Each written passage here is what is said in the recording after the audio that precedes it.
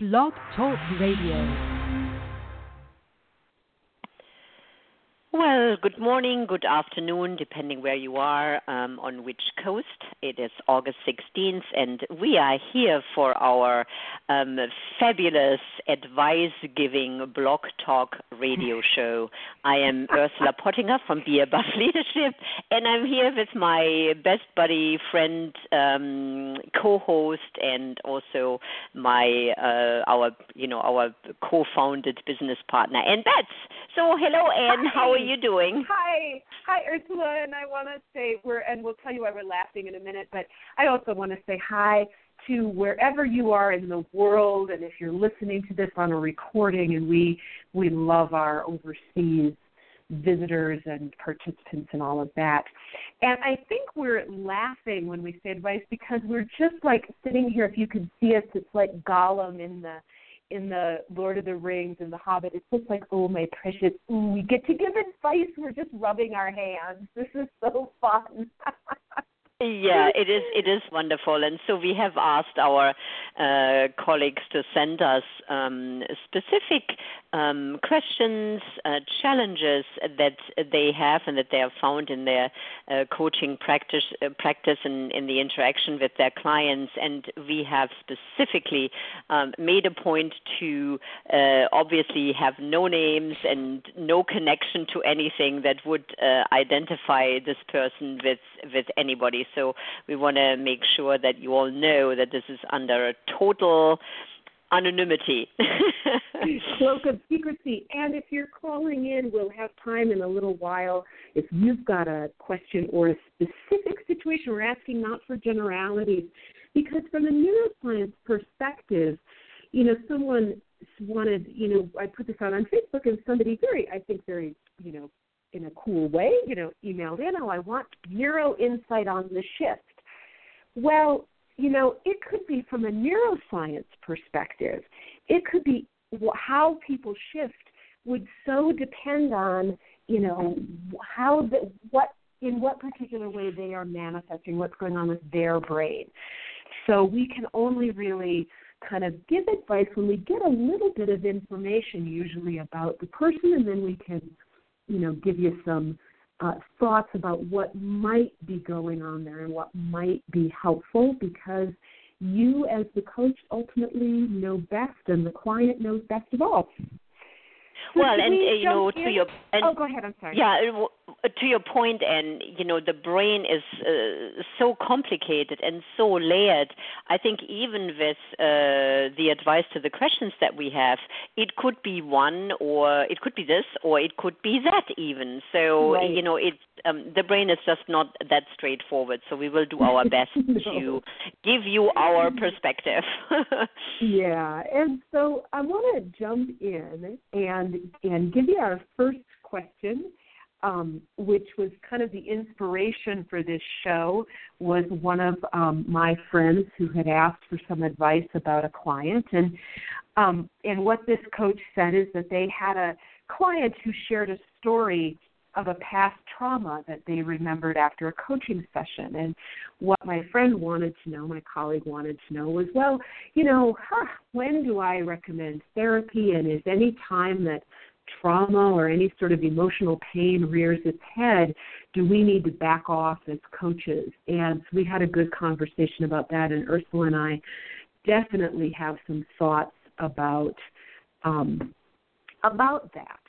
So let's go there. Yes. Let's talk about the traumatized client, or whether they were traumatized or not. Should I just keep going for a minute here, Ursula? Yeah, just keep going. And, okay. Because you and I sort of put our heads together and sort of contemplated that, and I really are in agreement with that. So you get us started, and then I'll put in my 5 cents as I see it. Well, when I talked to this coach, what quickly became clear, and again, this goes back to what we were saying, and having specifics and not generalities, is, and this goes to a big rule that Ursula and I think, have in terms of neuroscience coaching, and our thinking around when trauma comes up or emotional pain comes up. That the first question that I asked my colleague was, was the person lost in the trauma? Had it come back as, excuse the language, but sort of like as a flashback? Did it re-trigger them? Were they unable to focus or concentrate? Was the trauma kind of, coming back in and taking them over? Because that's when I might point to, this is beyond my expertise as a coach. And the distinction, and this happened to be the case with this particular person, was no, they just remembered it. And so here's what we want to illuminate for you. The difference between when someone is looking at something from what the Buddhists would call observer mind, we would call not being subject to it, or actually being able to access the higher brain, the prefrontal cortex.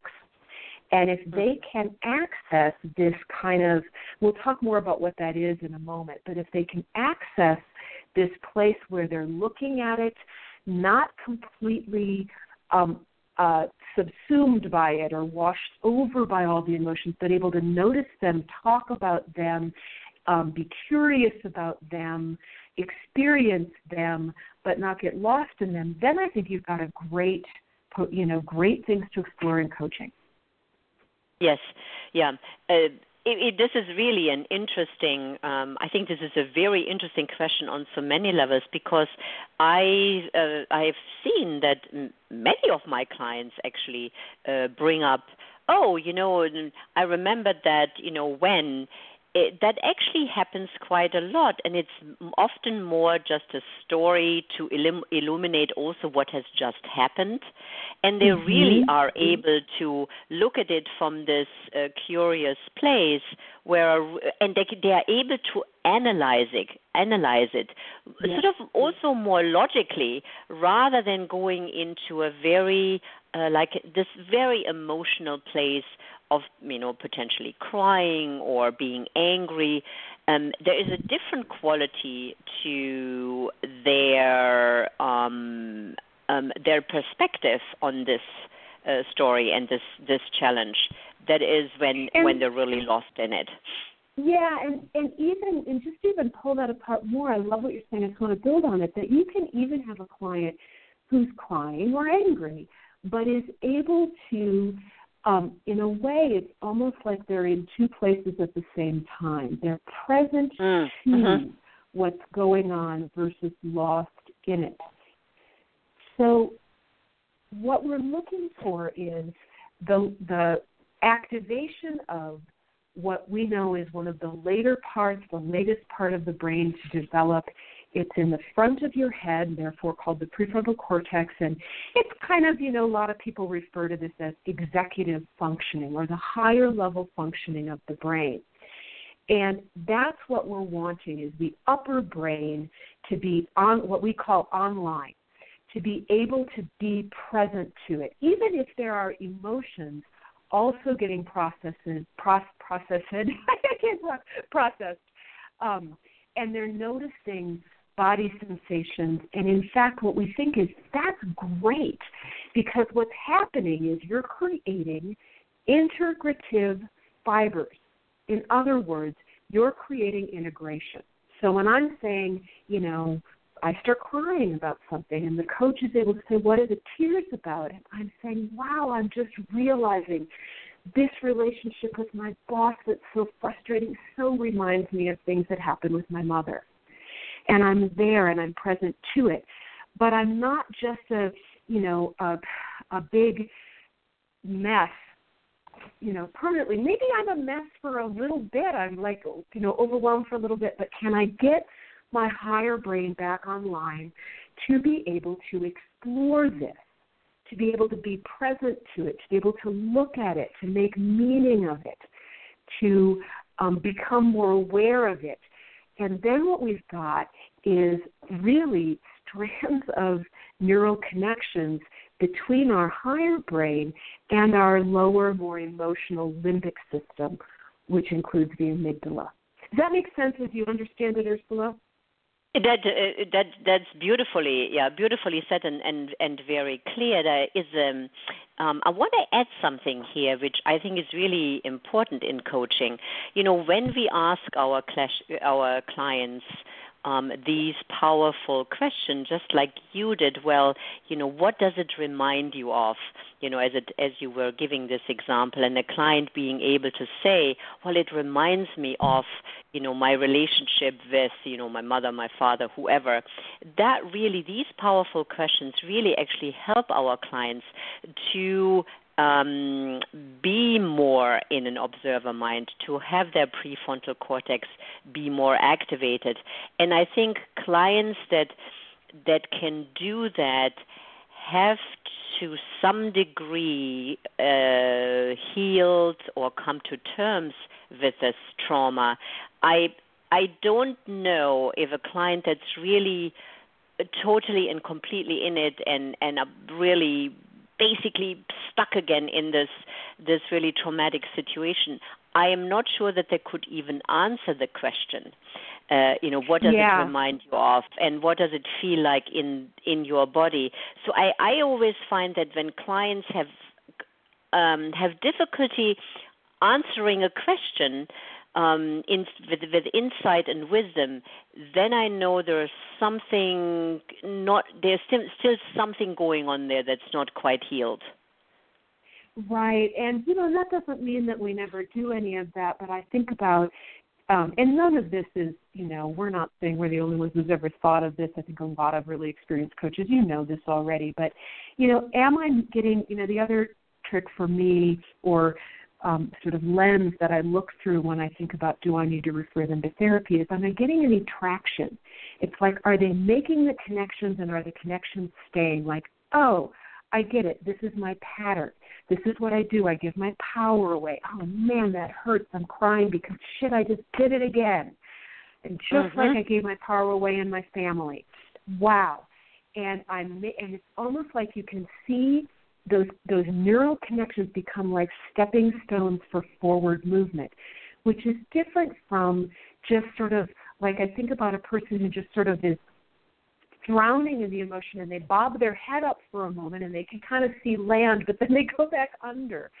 And that may be beyond, some of that is probably beyond what most of us are really trained and qualified to work with. And in that case, if they just consistently get lost in it, then I think it's a good idea to refer it out. But if we said we'll never deal with any past traumatic incidents and, all of that, I'm thinking of like if you have never seen it, you need to Google Bob Newhart, Stop It, because this is his joke of what it is to be a therapist, and he just keeps saying, oh, we don't go there. And I don't know as coaches that we want to just say, oh, I'm sorry, pain from your childhood, that you're remembering as you think about this current story, we don't go there. The question is, how do we go there in a way that has integrity with our profession and keep the forward movement? But if we said we would never deal with any emotional pain that's only for therapists, well, I'm sorry, the human race, we've all been wounded. Forget it. You're just going to have to give up as a coach if you never deal with any of this. So, and what I'm also hearing you say, and this is absolutely true, is does this happen over periods of time, over multiple coaching sessions, or is it just a one-time occurrence? And I think there is some wisdom and some information there that gives the coach also some insight of what might be going on with his client's life. Yeah, I think these are all really good questions to look at. But, I wanted to say one other thing. In some coaching schools, we learn how to do deep work at the Coaches Training Institute, where Ursula and I are trained. We call that process coaching. And there are others, and there's a Process Coaching Institute and things like that, and other names for it. And it's a place of helping people get deeply connected to their emotions. And I often find, I used to do beginning coach training, and people, not everyone, but it's occasionally, I'd have a student who would get a little freaked out by this, sort of like, oh my God, process coaching, I'm going to uncover all these emotions, and what if it's the end of the call and I'm going to get them into this thing and I can't get, and oh my God, I need to get them out of it. What I would tell them, and what I also just want to underline here is, no, you don't have them in it, like a re-experiencing the trauma. If you're doing it at all competently, you've actually got them in their prefrontal cortex, as Ursula said, answering these questions, observing it, noticing it. So therefore, if they don't come to a big resolution by the end of the call, that's fine. You just put them in this place where they can observe themselves, and there's no re-traumatizing there, as I believe, as long as you've got them in this observer mind place. So and I don't think worry so much. And I think it's worthwhile for a coach to actually say it. It's to comfort them in some way by saying, we're just looking at it now. We're wanting to just observe it now, even if the coach does not have the language for the neuroscience. It's to help the client see, when I'm not going to bring you back in it. We are looking at it from this place of curiosity. So don't worry about it. Let's just look at it. Yeah. And what we know from, I think Dan Siegel, one of our teachers and heroes, says this really well, that part of what can really help people heal is helping them find a story they can live with. In other words, create meaning. And you can't create meaning unless you are in that more prefrontal cortex. So, absolutely. Let's go to the next one, shall we? Yeah, let's see what else we've got on our plate. Pick one. It doesn't have to be the next one. Pick one of the other questions, Ursula. What do we got? What's intriguing to you? Well, it is actually the next one that's intriguing me, because it actually does remind me of a client that I have. So the gist of this question is, this person has a client that has resigned a job and is really looking at wanting to really look at work that is in alignment with his life purpose, his or her life purpose. And, even though this is not perfect, it requires some trade-offs and some challenges, it is a challenge to step into this decision of saying, okay, I am resigning, I am moving, this is what I'm doing right now. This client comes back and say, well, maybe this is not a good decision. No, I'm really lost now. And, well, was this really the best thing I ever did? And maybe I should just go back to where I've been, because at least I know what was there. It's sort of like, at least I knew, I'm translating now.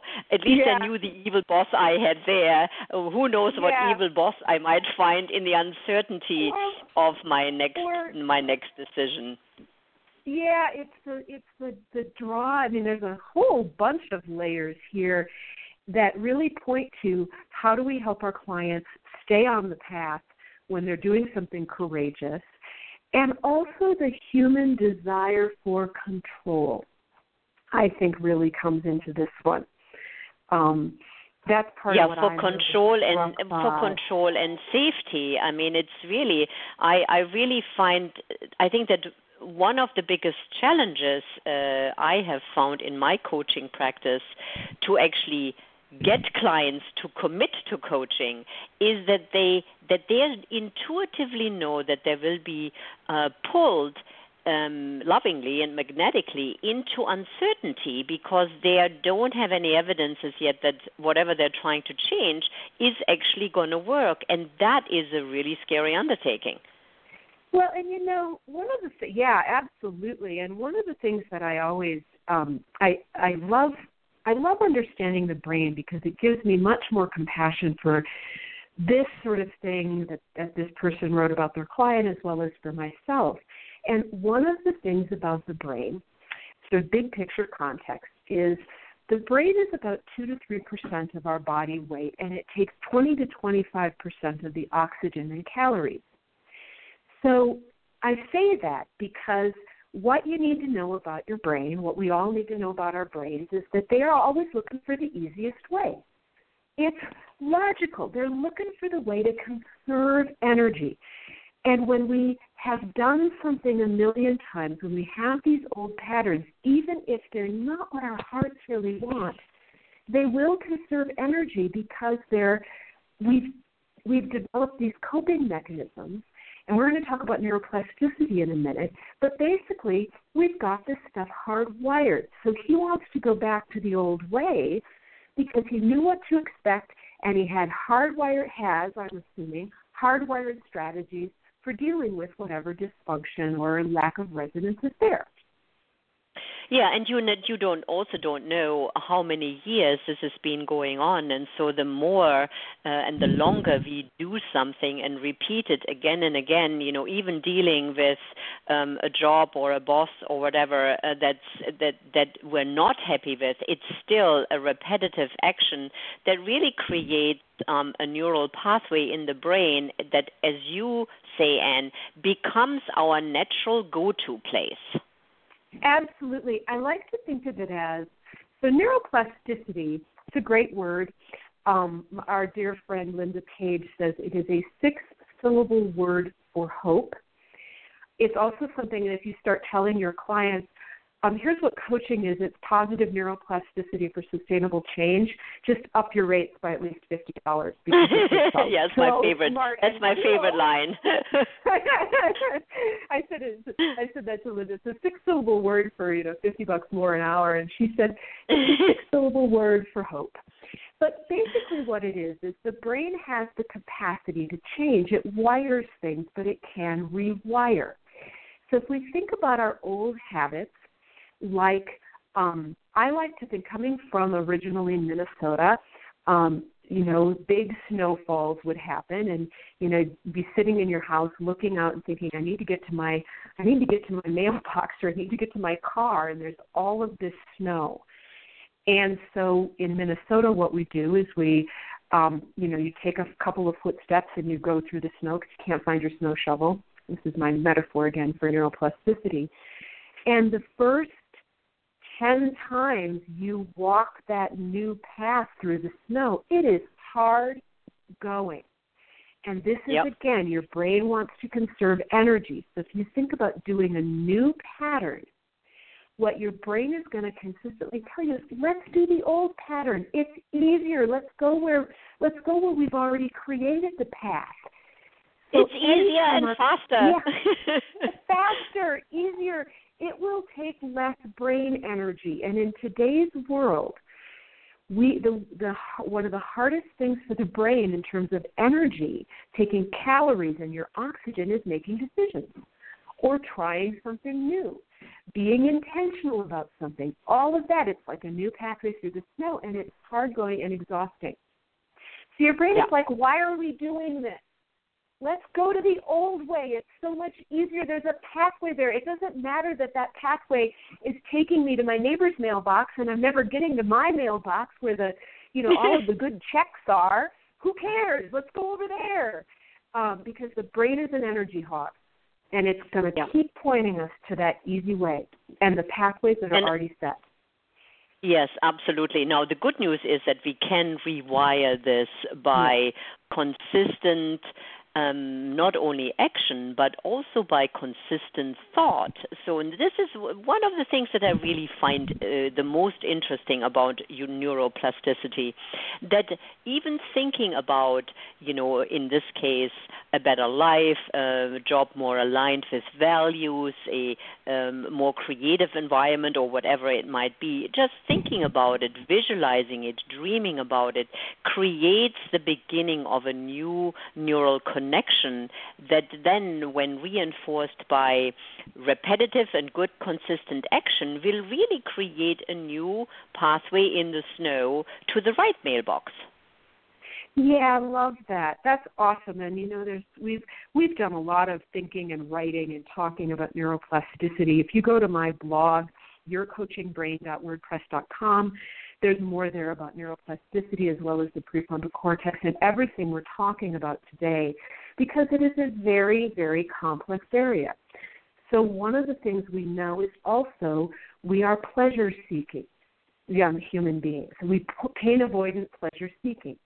So if we can think about new behavior that has some reward built in, that brings us some novelty, that brings us some fun, we want to kick off some of the reward chemicals as we're looking at new, making these new pathways in the snow. So it's like you're going to the mailbox and there's a chocolate bar there.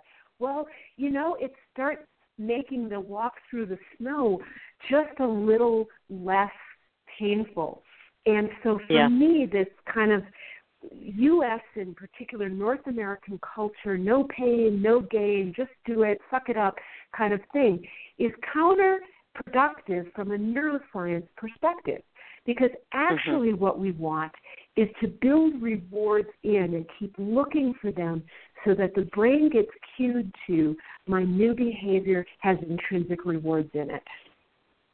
Yes, and the other thing about absolutely, and what I'm really sort of pondering as it relates to my client that really also fits this description is really that she has such ingrained neural pathways that relate to fear and being afraid of trying something new in form of not taking action, in form of not taking risks, but also in form of telling herself that she can't and she shouldn't. She has really done this for probably more than 20 years, and now she's hoping to make huge changes in her life, like in 6 months. And I keep saying to her, little steps. You will not be able to go through this huge snowbank in one fell swoop. It takes little baby steps. And so this reward that you are talking about really reminds me, for me, to encourage her to find more of a reward system when she does, when she makes little changes rather than waiting for the big boom, the big bang. Yeah, and I love that. And I think that there's a lot of, when we started discovering neuroscience and coaching, I mean, there was so much of it that is just a big yes. I mean, this is the reason why we build resonance with the client. We want to build so much resonance and so much delight that they can't help themselves but go through that snowbank, eating chocolate on the way, hopefully. Let's keep going. I'm actually curious. We have one or two people on the line, and I'm curious if there's any. Should we see if there's a caller question? Yes, I'm going to unmute the caller and see what comes up. So, if there's a question, hello. If you don't have a question, just let us know that, and we'll go on to some of our other questions. But if you do, we're happy to take it. Yes. So you are unmuted, so let us know what you are thinking and the question you might have.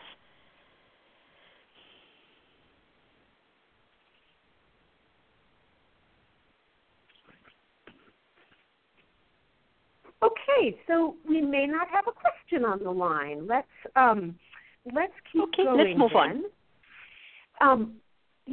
There's a interesting question here that I want to go to. I'm just going to read it to you because I find it so intriguing.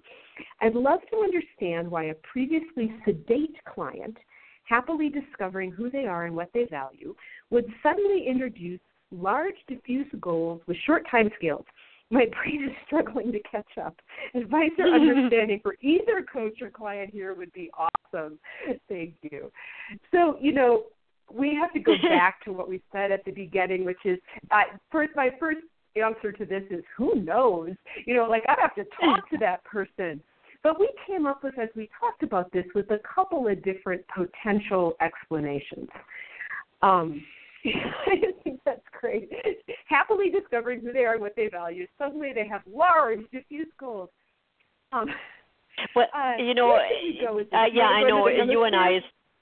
Yeah, I sort of have been pondering this ever since we talked about this, that it could be related to the right and left hemisphere. But the other thing that I am thinking is that often large diffuse goals with short time scales also speaks a little bit to stimulation. And I'm just sort of reflecting on this because I know I can go there. When I get bored, I like to dream up large diffuse goals with short time scales. And so there could be something in this that this client just is understimulated and needs that to actually do something.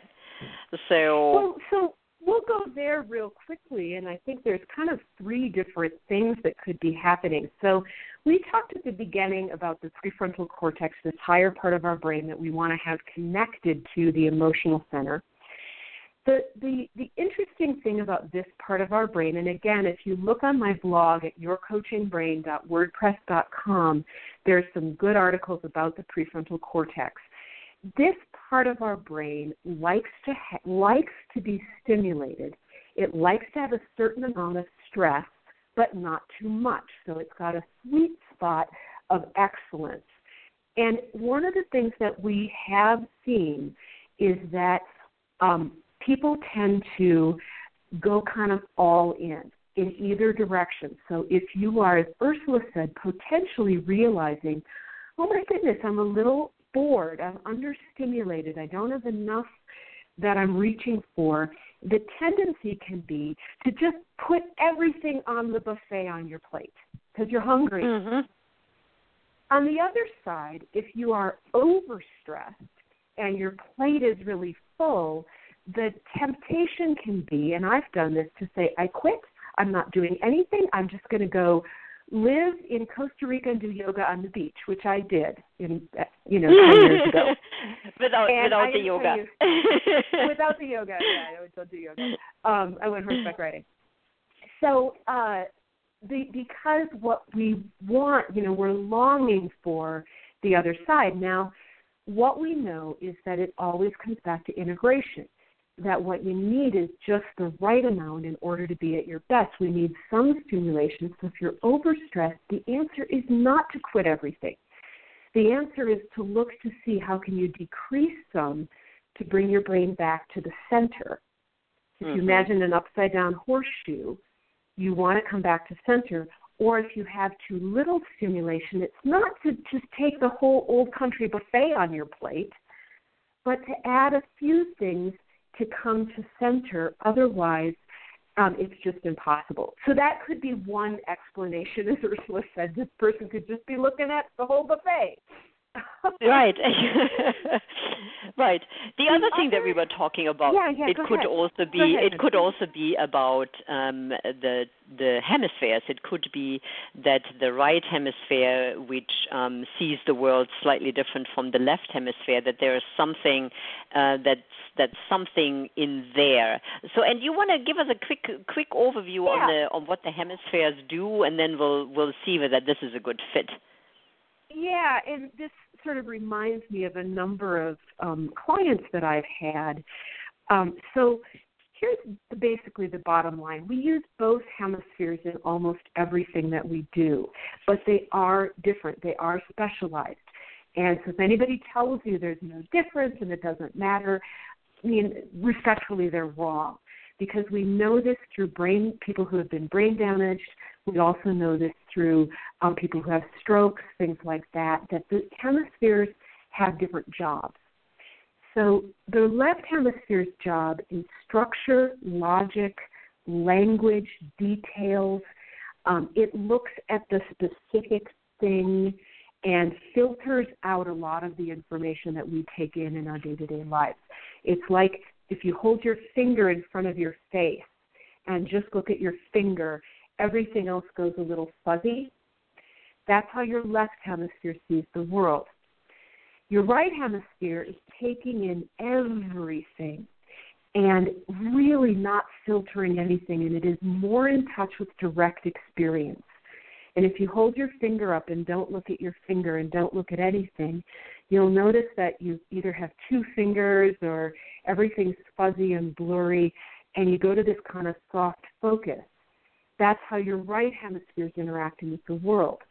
The right hemisphere is the place where we are actually in touch with collaboration, cooperation, other people, the left hemisphere is kind of filtering that all out and is much more just about, okay, what do I need to do right here? The right hemisphere also gives us meaning and purpose. So I have had clients in the coaching, as they become coaches usually these are coach clients, who through the process of discovering being a coach have so fallen in love with this whole area of purpose and meaning and connection, and right hemisphere tends to have more connection to the emotional state. More emotions get processed on the right, and it's especially if they've come out of the corporate world, there's often kind of this it's like they've stepped into this wonderful new world from this sort of dry and dusty and detail-oriented one. And it's almost like my vision is they kind of step into this new world and slam the door behind them. And I remember once I had a client who, was trying to get her business going, but was sort of all over the place. And I said to her, I had remembered something about her past. I said, didn't you used to, run a huge IT department? She's like, yes, but that was my old life. Now I'm free. And I'm like, no, now you have the opportunity to have both doors open. Because actually some of that stuff that you know that you've closed the door to is exactly what you need right now in order to build your business. Well, and that is really what we talk when we talk about neuroscience and clients and ourselves. We talk a lot about brain integration, and I just get this wonderful visual that you've just given to us, in which brain integration is you have, as it relates to the hemispheres at least, you have both doors open. So you imagine you have a room that says left hemisphere, and you have a room that says right hemisphere, and you have both doors open, which means you can go into each of the rooms and take from there what you need. So it doesn't become about large, diffuse, amazing vision in very short time scales that everybody knows you cannot possibly accomplish.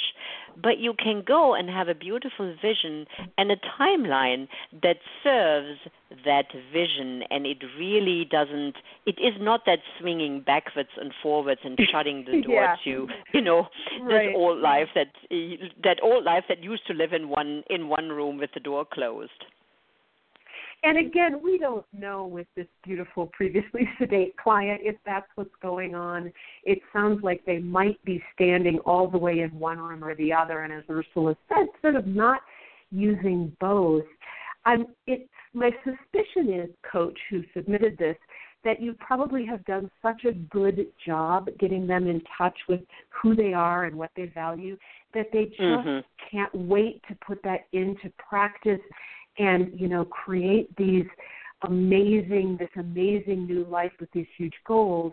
And going back to neuroplasticity as well, it's always a yes and. It's like, yes, and, let's look to see how, what is achievable in terms of this sort of change.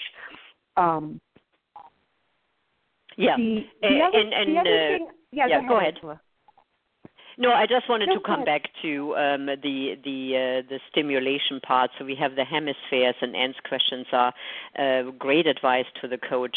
Another piece of advice then from my side is really looking at what is stimulating and what is boring. What is this right amount of stimulation that this client needs to keep on track and to keep connected to the vision, but also take some action. So what's that stimulation, either over or under stimulation, or that just right zone that is a fit for the client? So that's sort of something else that I would explore potentially. Yeah, I think that sounds great. So we have one more question, which is clients that persistently ask the question, why? Example, why would I keep on? I love that. When I know it's working against my weight loss goal, why do I continue to focus on solving small, relatively insignificant problems rather than focusing on my larger goals?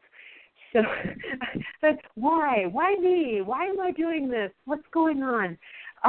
Yeah. I've got one thought about it, sort of because the question is, why are these clients asking why? Because the world programs us to understand things, not experience them. It's like if we understand it, that will solve it. And I think there's a fabulous video, again, a great one about neuroplasticity. And if you Google it, it's from a guy who puts out a video, whatever the blog equivalent of video is, video blog, called Smarter Every Day. And this one's called The Backwards Bicycle. It's about, 7 or 8 minutes. And one of the things he says is he learned through trying to ride this very strange bicycle. He learned about neuroplasticity, and he learned about that knowledge does not equal understanding. But our world tends to tell us, if I could just understand it, that would fix it. So I think that's why they ask why. What do you think, Ursula? Well, this is a really great point, and I love your insight on that. I also find that and I do this. It's like why? Why am I doing this when I know better? And that really relates to neuroplasticity, and we were talking about this in regards to the question number 2, not being able to kind of stick with something. But I really like your take on it, that because I find it's about safety again. If I understand why, then I can fix it. And there are just some things that are not so easily fixed. There isn't a magic, potion that I can give to my client and say, here, drink this, and then all your problems shall be solved. So I think this why is really our desire to have this go away. I have this interesting, perspective right now, as it relates to the changes that are happening in my own life, and looking at my husband, who is really going through a major life changes. And in my own head, I keep going, why does it take you so long to figure this out? Why haven't you figured this out already? Yeah. And because I know if I had the answer, it would give me safety and it would give me some sense of clarity and security. And I do like your take on it. Well, and I'm sorry to interrupt, but I get so excited here. I don't want to denigrate the idea of the why. So let me tell you the image that I have. I also think why tends to activate the left brain. And if I think about, this is an insight that came to me a number of years ago, that a lot of academia is very focused on the why and the theory of things. And I think of that, so I want you to imagine that you're sitting at a loom and you want to weave a beautiful picture of your life. Well, the theory, the explanation, the data, that's all of the vertical threads.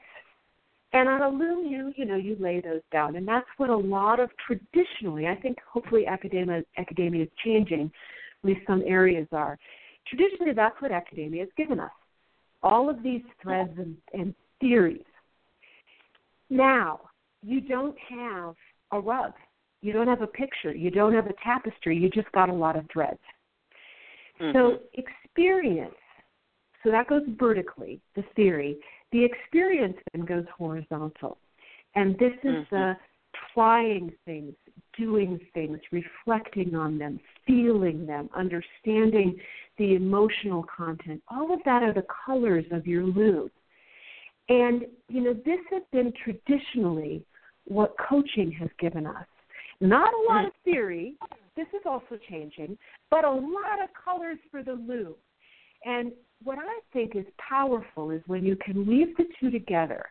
This is part of what we do in our neuroscience and consciousness and transformational coaching program, is we give you the vertical and the horizontal.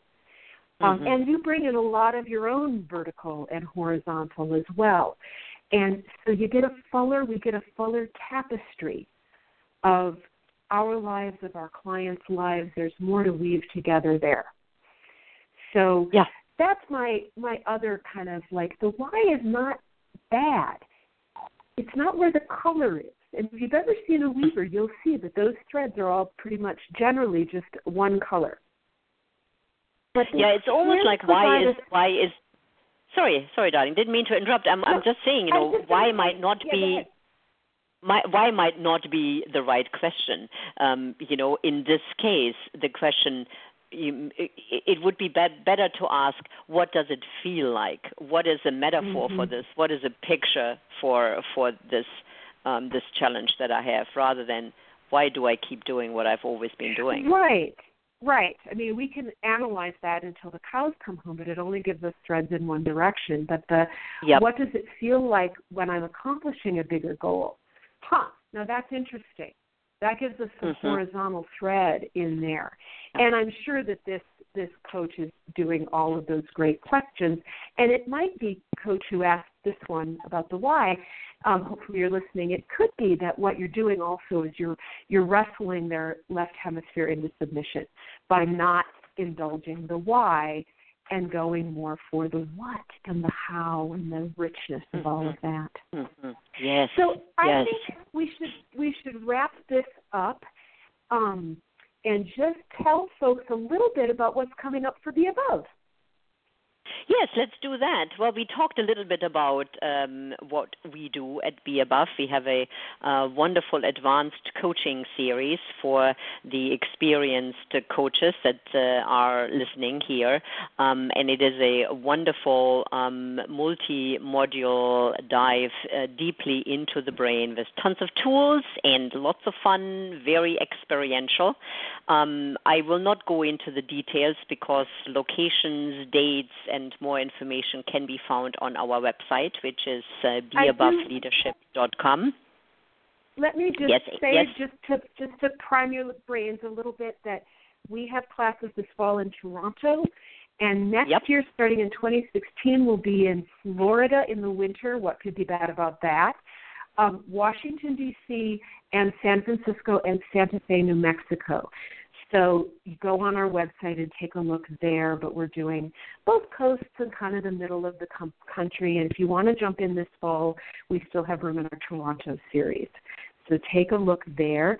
We will soon be announcing, this is actually a big deal for us, we are doing our first ever webinar starting after the first of the year. It'll be an 8-session series on the future of coaching, something we're calling Human Consciousness Architecture. It's going to be an overview of really how to stand on the shoulders of coaching, but bring in a brain-friendly way, things like storytelling, advice, and teaching.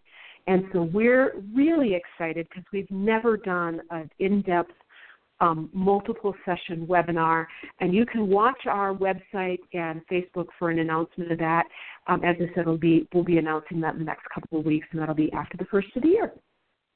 And if you are not already a recipient of our newsletter, then go to our website. It's on every page. There is a little sign-up box, and then you will receive the newest dates and location, as well as our monthly calls that we do on various topics of neuroscience. So if you haven't done that already, go and sign up on BEaboveleadership.com. And it was wonderful. Wonderful. Do you have anything else, sweetie? I just wanted to say the other thing that we've got available right now, and there's a special on it, is, and again, it's on our website, the Neuroscience of the ICF Competencies, a deep dive into what is the neuroscience behind professional coaching. $5 off. The code is Back to School, BTS. It's our Back to School special, B, Boy, T, Tom, S, Sam, 5. Gets you $5 off now through Labor Day. So. And that is an ebook. So when you purchase that, it will be you will receive a link to download this ebook. Just a little heads up for those of you that are wanting to do this. The link does expire. I think it is 10 hours. So make sure that when you purchase the ebook that Anne has just talked about, and you receive the link, that you really download your ebook as quickly as possible, because otherwise your link will not don't work anymore. It does expire. We can always renew it. I think it's more than 10 hours. I think it might be 3 days. But at any rate, if you have any problems, you can always email us. So, well, I love doing this show. We'll do it again, in the fall, because it's just so fun to hear what has got your attention as coaches. Yes, it was wonderful. Thanks for listening, and thanks, Anne, for hanging out this morning. Thanks, everybody, and have a wonderful day and rest of the summer, no matter where you are in the world. So we will see you and talk to you soon. Bye-bye, everybody. Bye, everyone.